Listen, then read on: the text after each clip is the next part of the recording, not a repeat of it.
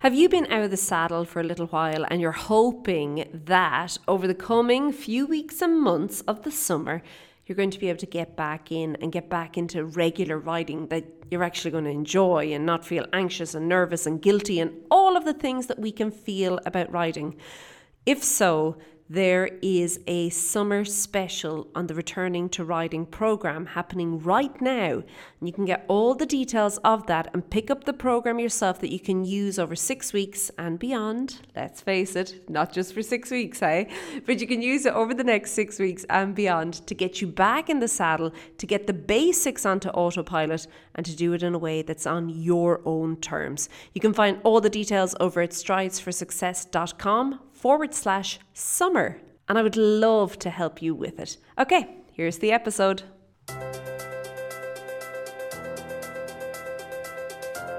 Transitions into canter. A couple of episodes ago, I gave you an audio horse riding lesson, episode 1195. One of the things we covered was a transition into canter. And it seems like it hit a note. And that there's quite a few people have an issue with said transition. Well, here we go.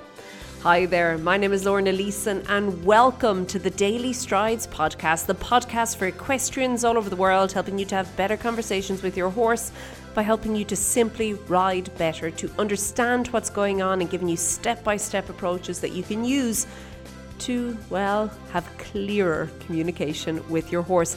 And one of the times when this communication tends to go for a bit of a ball, okay, if there's going to be crossed wires, transitioning into canter seems to be one of the spots where this is very likely to happen. And I want to help you with that this week. So as I mentioned a couple of weeks ago, I created an audio horse riding lesson and there was a lot of people, but the lesson was actually about self-carriage and awareness in your body. But a lot of people reached out and they'd said, listen, I'm struggling with the canter itself, getting into the canter and have you any more advice? So here we go. We're going to talk all about specifically creating space for better canter transitions with your horse.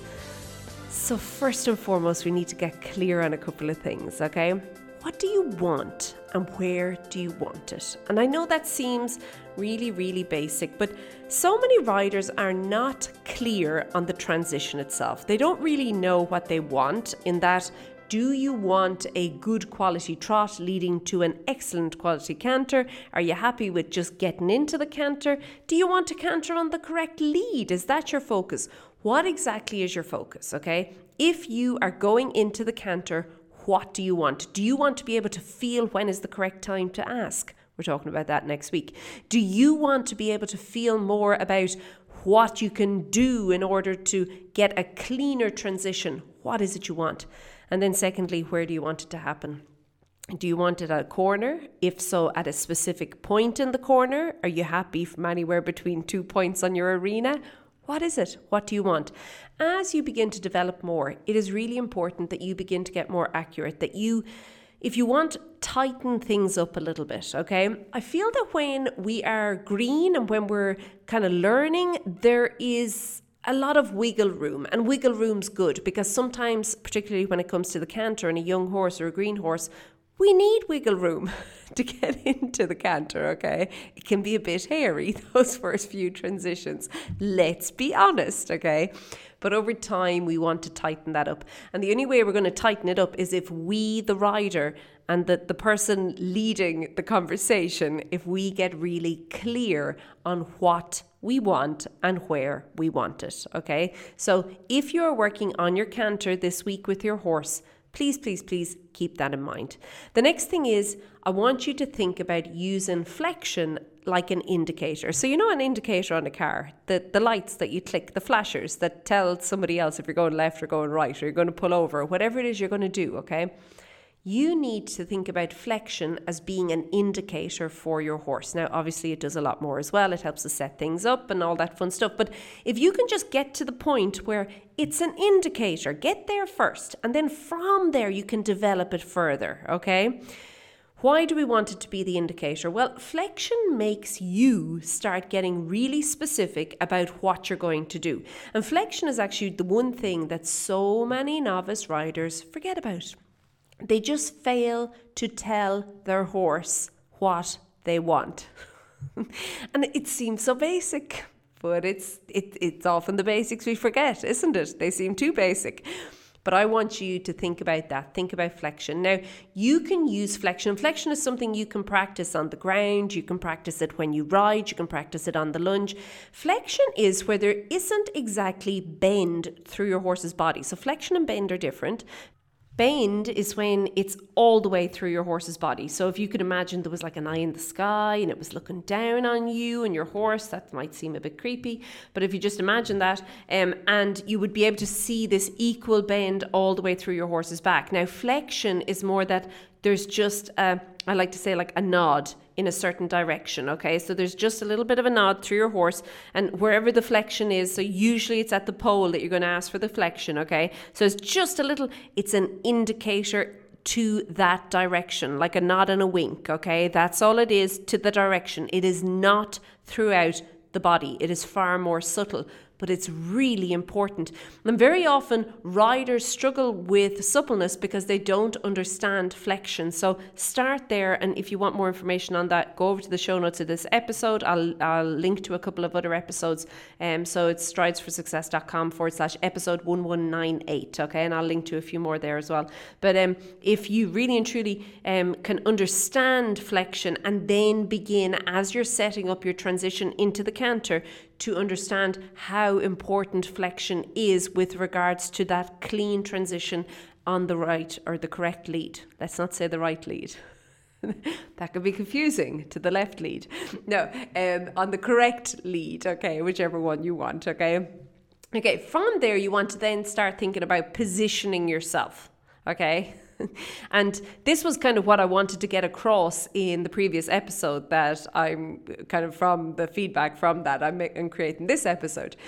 So there was a lot of people, when they position themselves to go into the canter, they get confused really, and they think that they have to canter.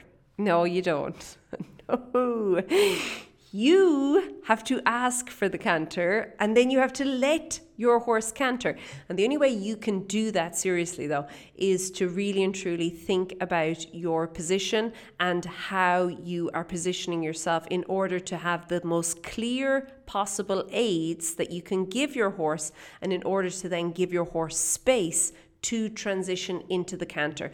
Canter often has this upward trajectory, okay? It's like, it feels like it's going, I often think if you could draw a line from the tip of your horse's back hoof, okay, so the front of your horse's toe, okay, on the back, to your horse's ear, and kind of draw that diagonal upwards line, that's a kind of how canter feels. That's where the energy feels like it's going, okay? When you're on your horse. And very often what lots of riders do is they get in the way of that line, and that causes themselves and their horse to clash a little.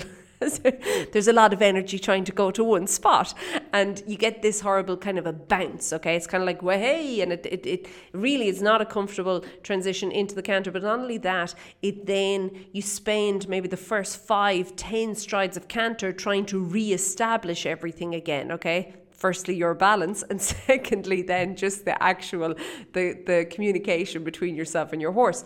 If you can begin to understand that your position really counts as you transition into the canter, as you prepare for and then as you transition, in order to give clear aids and to give your horse space to canter, you will have better transitions over time. It is going to take time, because just like everything else in riding, we tend to create habits, and a lot of people tend to have a lot of bad habits around the canter. You'll see a lot of people throwing themselves on the horse's inside shoulder and then wondering why their horse is not leading with the correct lead. Well, he couldn't go anywhere. You were in the place. You were in the way, okay? So think about it. You have to get really clear. Another thing a lot of riders do in the canter is they'll ask and then they pull back immediately. They shut it down, okay? And whether they physically pull back using their hands and their reins, or they shut down using their pelvis, they shut the energy down, but they're not allowing this energy to go forward. So really, really important to understand that your position leading up to and also then through the transition itself is really, really important in order to get a better canter transition, okay? Okay, now talking about all of that, That all matters. But none of that is going to really come together the way you really want it to. They'll all help, okay? All those separate individual pieces will help one by one as you start stacking them on top of each other and improving your canter transitions. They're going to help. But what really ties it all together and brings it together for you is then to time the transition, okay? To ask at the correct time. Imagine you're standing at the stove and you're cooking dinner, okay? And you're doing something and somebody asks you for the butter. And I'm going to assume the butter is in the fridge, okay? And then they get really upset with you because you don't have the butter on the table in front of them like that. And you're thinking, but hold on, I'm at the stove. I'm not at the fridge. I have to go over to the fridge, get the butter, bring it back to you. And you're getting upset with me here, like I can't be in two places at once. Well, we often do that to our horses. We ask for canter now, and then we're asking at the wrong time. And our horse just physically can't. He's not able to. How you'll notice this is when your horse gives the hop and the skip and the jump before he goes into canter. Have you ever felt that you're on and you ask and it kind of goes, and it's like he does a little bit of a jig and then he goes into the canter. And that usually is, now there can be other reasons, but a lot of the time that's because the horse is not in the right place to actually make that clean transition into the canter for you. And then because he's not in the right place, he either does not respond or he gets all kind of jumbled up and he's like, oh dear, okay, I'm going to canter. And that's where you get then excessive tension coming into the transition as well. So being able to time it is really important. I strongly suggest coming back walk to canter and working walk to canter to get the timing right. It slows things down in a way that you can begin to get really clear on everything, and that you can begin to understand it as you go through it. Spending the time to get this right and to go through these basics and to work on this like one by one. As I said, it's all these different individual pieces that need to come together in order to get you that clean canter transition, the better canter transition, okay? It takes time, and very often we're not willing to give it time, but I would suggest making like this to be a month's goal, okay? So a goal for this month. And if you go back to episode 1196, I kind of chat a little bit about it, and I actually do suggest the canter transition. But if you were to do that, this would be a great way to work on it, okay? And I would suggest doing that. And if you do want more help with your basics and with all of the things we spoke about today, things like flexion, bend, position, aids, all of that, I'm going to strongly suggest you go and you pick up Returning to Riding, the program. It is on special right now for the summer. You can find out all the details over at stridesforsuccess.com/summer. And not only that, you will also get the May episodes from Connection, where I specifically speak about the walk to canter transition and using it to improve your self-carriage. I'm going to put it in there as a bonus. It's in there now. It'll be there for you. If you're listening to this, it's in there. So join Returning to Riding. It's in there for you, and you can actually work through this. And even if you're oh Lorna, I'm not at that point, great, because that's what Returning to Riding is all about. It's about putting the basics in your riding onto autopilot so that you and your horse can really and truly begin to move forward. Can't move forward and you're all the time looking at the basics and you're having to revisit them and focus on it and worry about it. Put it on autopilot. Put the correct ones on autopilot and move forward with your horse. Okay, I'm going to leave it at that. Have a great week. Keep well, and I'll chat to you soon. Be good. Bye.